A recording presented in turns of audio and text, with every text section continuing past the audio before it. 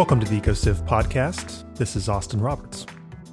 At EcoCiv, we are collaborating with others from around the world who are working toward an ecological civilization. And on this podcast, we engage leading thinkers in conversations about the kinds of transformations required to create a more sustainable, peaceful, and equitable world. You can check out our website at ecociv.org for more information. And if you enjoy this podcast, you can help support the work that we are doing at EcoCiv by making a donation at our website. For today's episode, EcoCiv's president, Philip Clayton, talks with Mary Evelyn Tucker, one of the world's leading scholars in the field of religion and ecology. She has published hundreds of articles and many books, including Ecology and Religion, co-authored with John Grimm, and Journey of the Universe, which she co-authored with Brian Swimme. She's also the co-founder and co-director of the Forum on Religion and Ecology at Yale University, which explores religious worldviews, texts, and ethics in order to broaden understanding of the complex nature of environmental concerns today. Philip and Mary Evelyn have a fascinating conversation about the ideas of ecological civilization, integral ecology, and the Ecozoic era. They also talk about religious environmentalism, the Anthropocene, the work of Thomas Berry, religious cosmologies, fusing the sciences and humanities, and the need to cultivate resilience in a time of ecological crisis. And now, here's Philip and Mary Evelyn.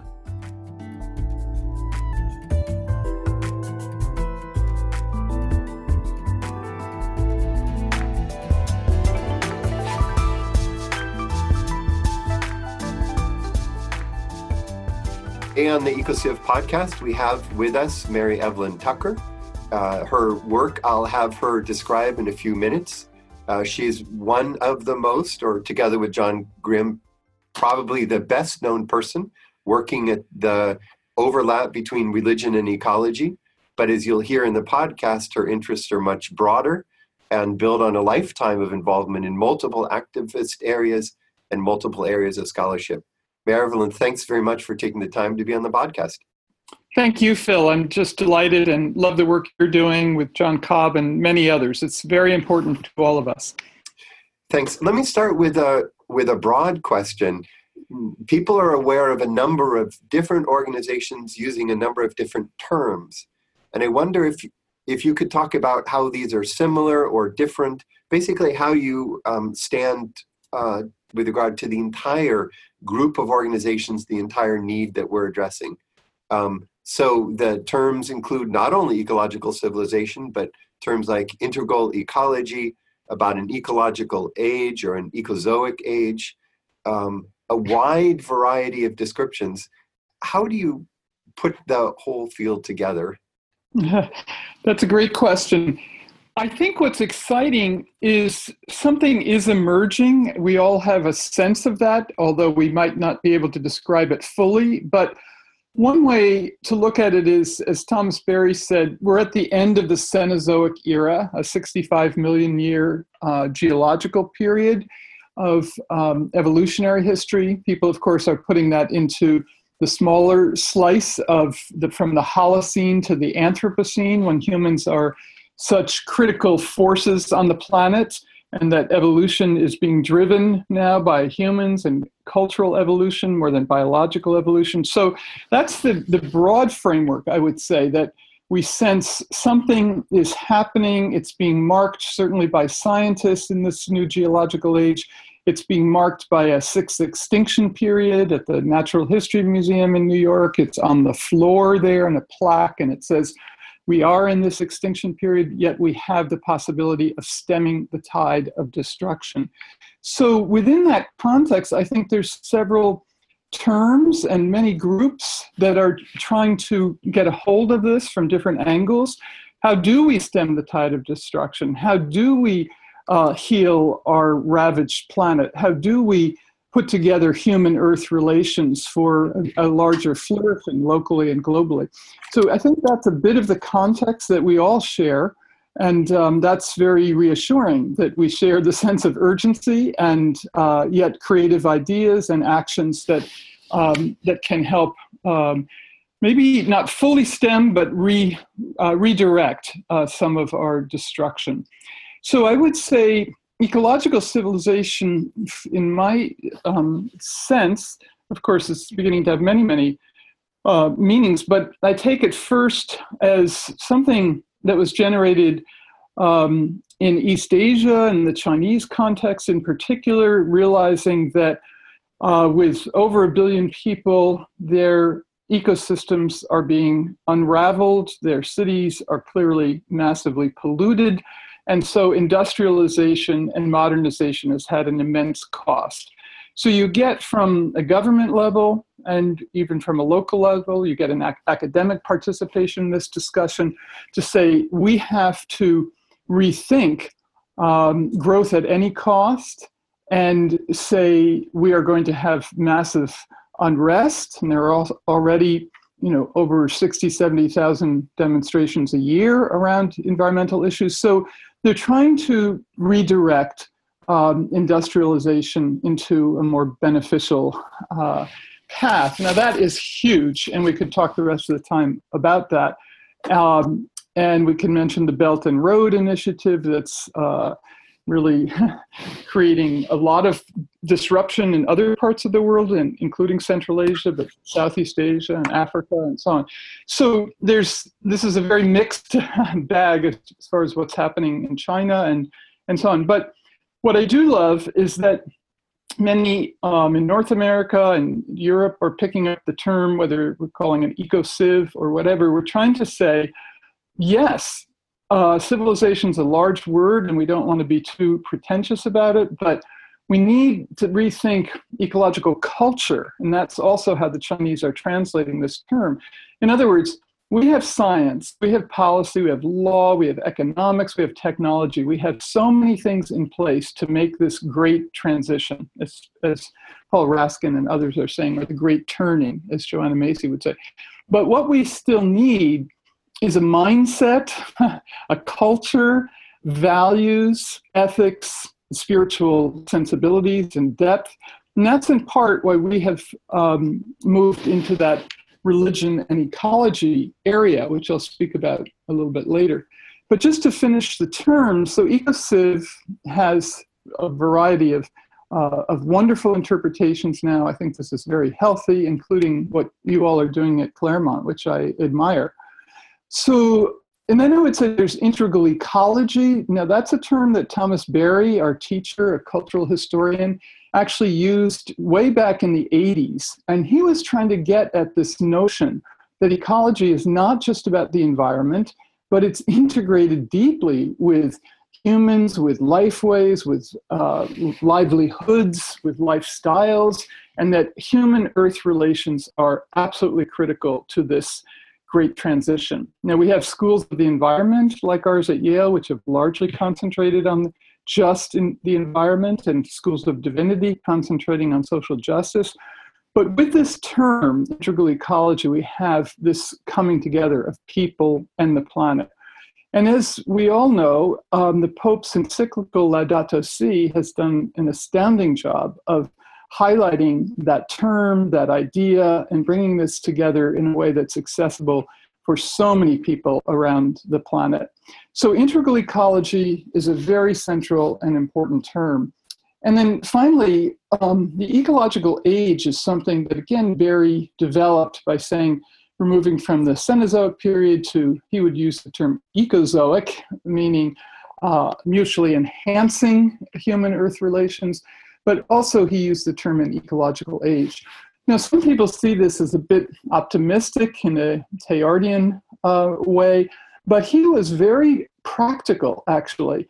And he identified and was close friends with all kinds of people working in eco-cities, ecological economics, farming and food, organic agriculture.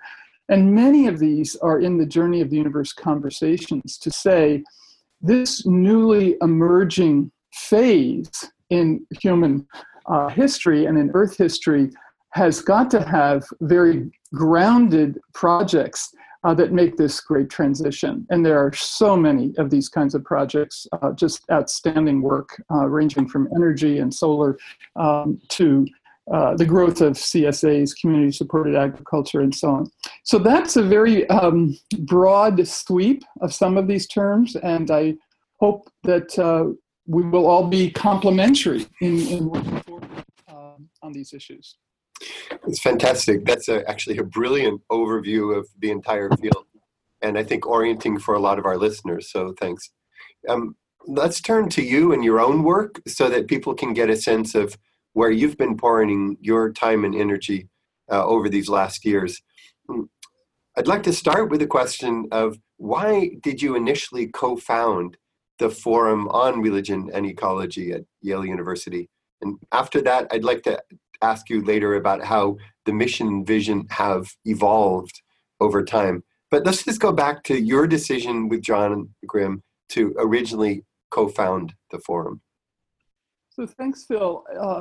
Well, we were studying history of religions in graduate school. We met at Fordham, where Thomas Berry was. I went on to Columbia and kind of concentrated on the Asian religions, John on the indigenous traditions. But it was very clear to me, living in Japan in the early 70s and again in the 80s, that as the Asian world began to modernize, we were going to find some very serious limits to growth and massive environmental problems. So, which is certainly the case right now, because 2/3 of the world's people live in Asia and want the fruits of modernity. So we said, we're not scientists or policy people or lawyers. What can we contribute to this emerging environmental crisis? And we began fairly modestly and timidly, actually, at Harvard with saying, let's try 2 conferences on Buddhism and Confucianism. These are traditions which have a sense of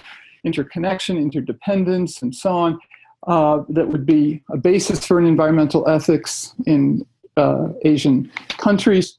So, and then we had a funder who said, well, you have to do this for all of the world's religions. And so we did. In 3 years, we did conferences with the help of many, many people on the world's religions and ecology, their values of nature, including, of course, indigenous traditions. We then made these into a series of books with lots of editorial help and tremendous generosity from scholars and environmentalists and activists and so on.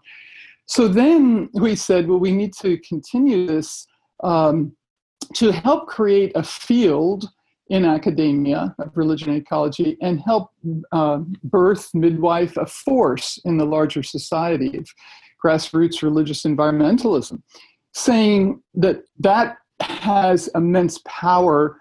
1 billion Muslims, 1 billion Hindus, 1 billion Confucians, and the same, not quite the same numbers with Buddhism, but huge numbers of people for whom their religious beliefs and practices are very central to their lives. So the founding of the Forum on Religion and Ecology, now based at Yale, is literally 20 years old. 1998 is when we founded it. At our final conferences at the United Nations in New York and the American Museum of Natural History. It's based at Yale because Gus Speth, a really outstanding environmentalist who founded Natural Resources Defense Council, the legal arm of the environmental movement, and World Resources Institute, said after 40 years of working on these environmental issues, we need this moral force. We need the ethics. We need the religion. So he brought us to Yale for those reasons. So maybe I can just pause there and I can go to your next question. Yeah, that's perfect. Actually, I didn't even know all of the background for the founding of the Forum. The Harvard books, Harvard University Press books, are still widely available, and many of us teach from them as we're trying to understand the role of ecology in Islam or in Jainism. So it's really an amazing set of resources. Let's talk about how your work evolved, your mission and vision evolved. There are some certain high points that I think people are familiar with globally, a film, a MOOC, and I'd love to hear the way in which, as your work evolved, the sense of what you want to achieve changed as well. Yeah, that's a great question too. So just to back up, as I was saying, we wanted to create a field in academia that would be a complement to environmental studies programs across North America and in other parts of the world. And that is certainly beginning to be the case now. There are many jobs in religion and ecology in academia. At Yale, we have a joint program between the School of the Environment and Divinity School in this field. We at the Divinity School, the first masters in religion and ecology of its kind. So students, the next generation really gets this. Not all scientists do yet, because they're wary of religion, and we understand why. So we always say there are problems and promise here. And that might be one way of responding to your question. So we've had to evolve by saying, this isn't the answer. We need to be in dialogue with all these other fields working on the environment. And we're late as people from religious communities or religious scholars. So religion and ecology is necessary but not sufficient without science and economics and policy and technologies.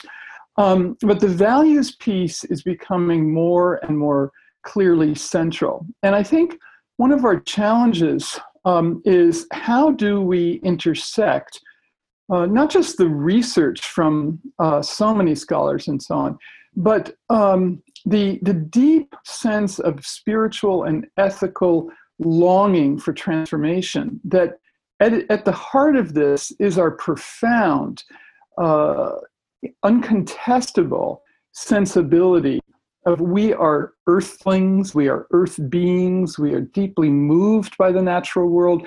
And so beyond texts and traditions and so on, we can penetrate into how rituals have woven humans into the cycles of nature or the seasonal cycles and so on.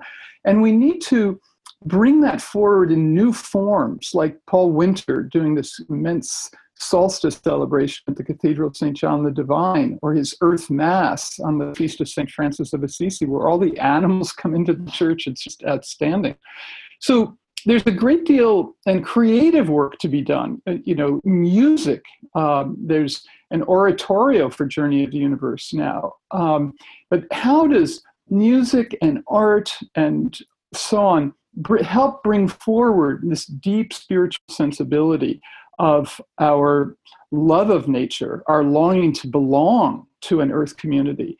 So that is fundamental. Of course, the work that is ongoing and absolutely necessary is that of theologians and ethicists who will say, well, Genesis in the dominion sense is not sufficient for Christian or Jewish communities. So how do we reinterpret Genesis? How do we expand our ethics beyond just a human-centered ethics? Dan Scheid has this extraordinary book on cosmological ethics even.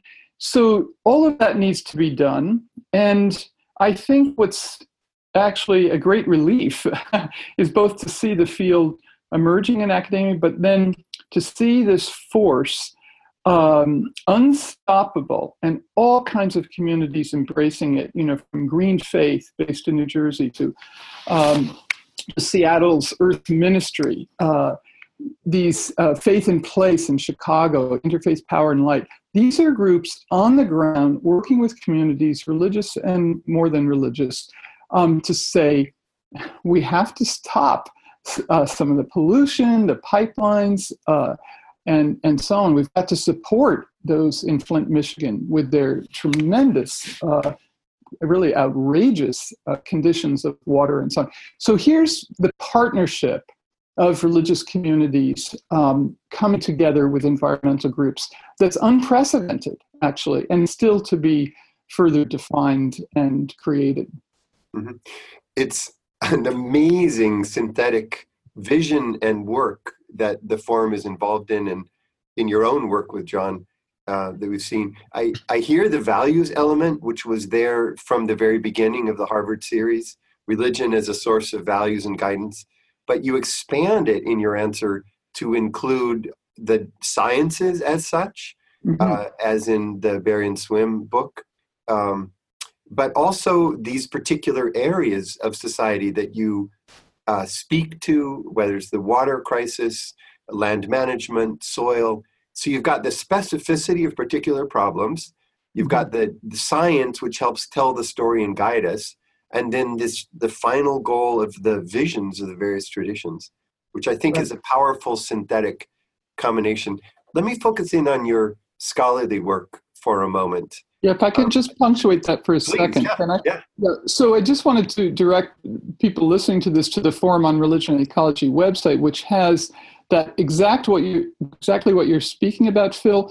Under each of the world's religions are engaged projects on the ground. People can see what is happening, which is outstanding. For example, in Israel, a huge project called Friends of the Earth Middle East, working on the protection and cleanup of the Jordan River and on and on. So there are so many fabulous projects emerging. And so it's this notion of a worldview of these different traditions and an ethics on the ground. But the action is, of course, what we're all hoping for. And I can say more about that when we talk about Journey of the Universe. But back to your question on scholars.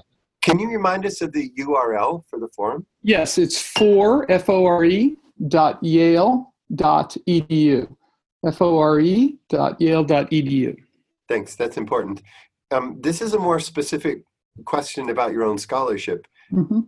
How has your scholarly work in religion and ecology, and then the Journey of the Universe project, how do they help cultivate a sort of a new kind of public consciousness in general? Mm-hmm. Yeah, well, I think, again, to repeat, when we started this almost 25 years ago, people couldn't quite get why religion and ecology had anything to do with each other. So that has expanded and developed, and I think the book that John and I did called Ecology and Religion that Island Press published in a series on the environment illustrates what we would call there's religious ecology and religious cosmology. In other words, all traditions have a sense of their great stories. Where have we come from? Why are we here? And those lend themselves to how we live our life, how we have values and ethics. So, and the religious ecologies are part of this weaving into the processes of nature, which are so evident around the world in rituals and practices, even daily practices in India of people doing prayers in the morning and incense, and Buddhist communities lighting incense for their ancestors every morning and being very seasonally religious in their prayers and rituals. So that's one aspect of kind of this evolution. But the other one, I want to move towards Journey of the Universe to say we're very conscious, and I think we're all conscious that we need ways of talking about a spiritual vision and ethical sensibility beyond the world's religions, because younger generations are not necessarily as closely connected to them as our generations have been. So Journey of the Universe, of course, came out of a 40-year process of Thomas Berry saying we need a new story. That was 1978. And so that sensibility is something that brings together, as you've just said, science with the humanities, science with history, with religion, with philosophy, art, and music, to say we need this new fusion. We can't have two different silos. And this is the silos of all the truth lies in religion and this way of knowing, and humanities are insignificant. This has actually created, I think, a very deep schizophrenia in the next generation. And a sense of loss. Where do they belong? So against great odds, and over 10 years, Brian Swimme and myself and John Grimm did this film, Journey of the Universe, which we were extremely fortunate to get on PBS for 3 years. So literally millions of people watched it that way. It won an Emmy in Northern California and so on. And then the book sold maybe 26,000 copies from Yale Press and translated into 7 languages. And we have these conversations also where I interview scientists so that they can help us deepen our understanding of these astounding processes of evolution and ecology. So there's 10 of those, and then there's 10 of environmentalists who are saying, well, how does this story give us the energy and inspiration to do the work on the ground of change. And that's the practical things we've been talking about. And finally, through Yale and Coursera, we have 3 courses on Journey of the Universe, with the film and the book, 1 course, and the conversations, a 2nd course, and 1 on Thomas Berry, who inspired this. And those are just 6 weeks. They're free for people to watch by the audit. And about 23,000 people are watching those right now, or engaged in those. So we're trying to move well beyond an academic audience I'll just conclude this section by saying, to find these sources of renewal and resilience for the work ahead, because so many people are feeling discouraged and disempowered and so on. So here's an example that we're kind of excited about. The Sierra Club, with 3.5 million members, is finding their members are in dismay, despair, disempowerment for the work that they're trying to do on the ground of watershed cleanup and pollution issues and climate change and so on. So they sent out over Christmas the Journey of the Universe book to all their major leadership and all their board members. And we're going to work with them this coming year to make the film available and for them to do retreats based on this cosmological perspective and so on, and do something in the Sierra Club magazine. So why? Again, because their project coordinator, 20 years in the job, is feeling this need to infuse fresh energy and a spiritual and ethical energy. So we're calling this cultivating resilience, which we all need to do.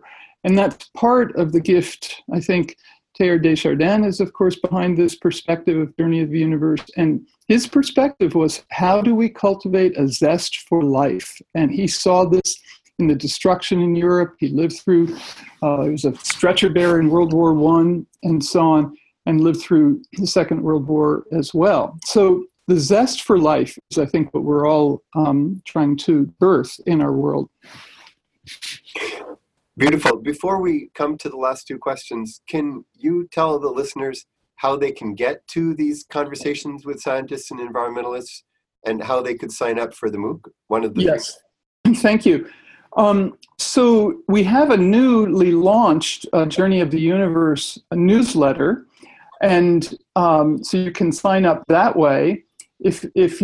So also the film is available on Amazon Prime, on iTunes, I believe, on the Curiosity stream. So there's a number of ways it can be streamed. The conversations, if you look on our website, journeyoftheuniverse.org, you'll be able to find access to this. And we have a new project manager, Devin O'Day. So if you write to Devin O'Day, O-D-E-A, at journeyoftheuniverse.org, he can put you in touch with how to sign up. He'll put you on the newsletter, and he'll direct you to how to get some of these materials. And you can also just Google Journey of the Universe Coursera, which is the online courses. But Devin O'Day at journeyoftheuniverse.org could help you with a lot of these things. Thanks. It's really important that people have a way to follow up. 2 closing questions, which are immensely broad, and yet we want you to have a chance to close with your broader vision. When listening to you gives me a sense that there are people addressing these questions, and in that way a sense of hope and empowerment. Resilience is a great word to use to describe it. So, number 1, what kinds of social transformations, and really the transformations of society, so let's say societal transformations, are needed for a sustainable future? Well, excellent question. I think we're all looking for that. So societal transformations are, among many things, a sense that we need a new story, that our life is not fulfilled by materialism and consumerism, that we need, especially to address the great inequities, economic, racial, and otherwise, that are dividing our country, but also different parts of the world. So we need a story about the universe and the earth, but we need a story about humans that focuses on justice, inclusivity, respect, diversity, and so on. And I think we need, most of all, to find ways that people can make a difference. This is what Thomas Berry called the great work. I think we all yearn to contribute one way or the other. With someone's family and your children, you're contributing to future generations. But there's other ways to nurture life. We don't have children, our students are our children, and I think we have to open up these spaces where people can contribute. And I would suggest that the generation post-60 that's retiring, that has time, some of them have resources, financial and otherwise, can find ways to create new conservation corps of reforestation, afforestation, of cleaning up rivers and so on, of addressing climate change, and having that sense of participating in something that's enhancing the life of the planet, but also future generations. That's beautiful. In closing, how great do you think this transition is going to be, this transformation? How much can we tweak our existing global economic system or existing structures? Will we evolve them? Do we need to sort of build from the ground up? This is the question that Ecological Civilization, EcoCiv, keeps working on. And I don't think I've ever asked you directly how you see that one. Mm-hmm. Well, what a superb question to conclude on. And I wish we all had that answer. But I think we're groping with a sense of uncertainty. But if we ground ourselves in these evolutionary processes, and as Thomas Berry said, trust that what has come forth in bringing forth life, if we are aligning ourselves with like biomimicry, with solar energy, with water energy, with geothermal energy, this is the alignment of tremendously creative processes that are right here before us as we begin to understand their dynamics. So the overshoot is because we thought we were in charge, but actually the Earth is in charge. And so bringing together humility and creativity is going to be absolutely essential. And I can't begin to say capitalism let me say capitalism will have to be either reconstructed, and it is already, because it's failing us massively and creating tremendous inequities, and 2008 unraveling around the world financial systems and therefore political systems, and giving birth to a populism of disaffected people. So our economic systems are not serving the whole. They are serving the few. And we know that. So we have got to massively redesign them, which is happening, or build forward with new and creative ideas, which I think the new Green Deal has at its heart. And certainly others have said this before. Van Jones with Green Jobs had these ideas, and so on. So I think we are poised to both reconstruct our financial and political systems and be very creative in fresh and new ideas. And Thomas Berry said, all these institutions, education, politics, economic, and religions, would be unraveling as we see this end of an era. We're living through a very, very difficult moment, but the reconstruction, sometimes revitalization of these institutions will be very critical going forward. Mm-hmm. Mary Evelyn Tucker, thank you for taking the time to be on the EcoCiv podcast. That was an amazing presentation of the big picture, as clear as I've ever heard somebody give it. We appreciate your time. We appreciate the work that you and John Grimm are doing at the Yale Forum for Religion and Ecology, and wish you many more successes in the years to come. Thank you, Phil, and the same to you. Look forward to continuing to collaborate with you. Thanks very much.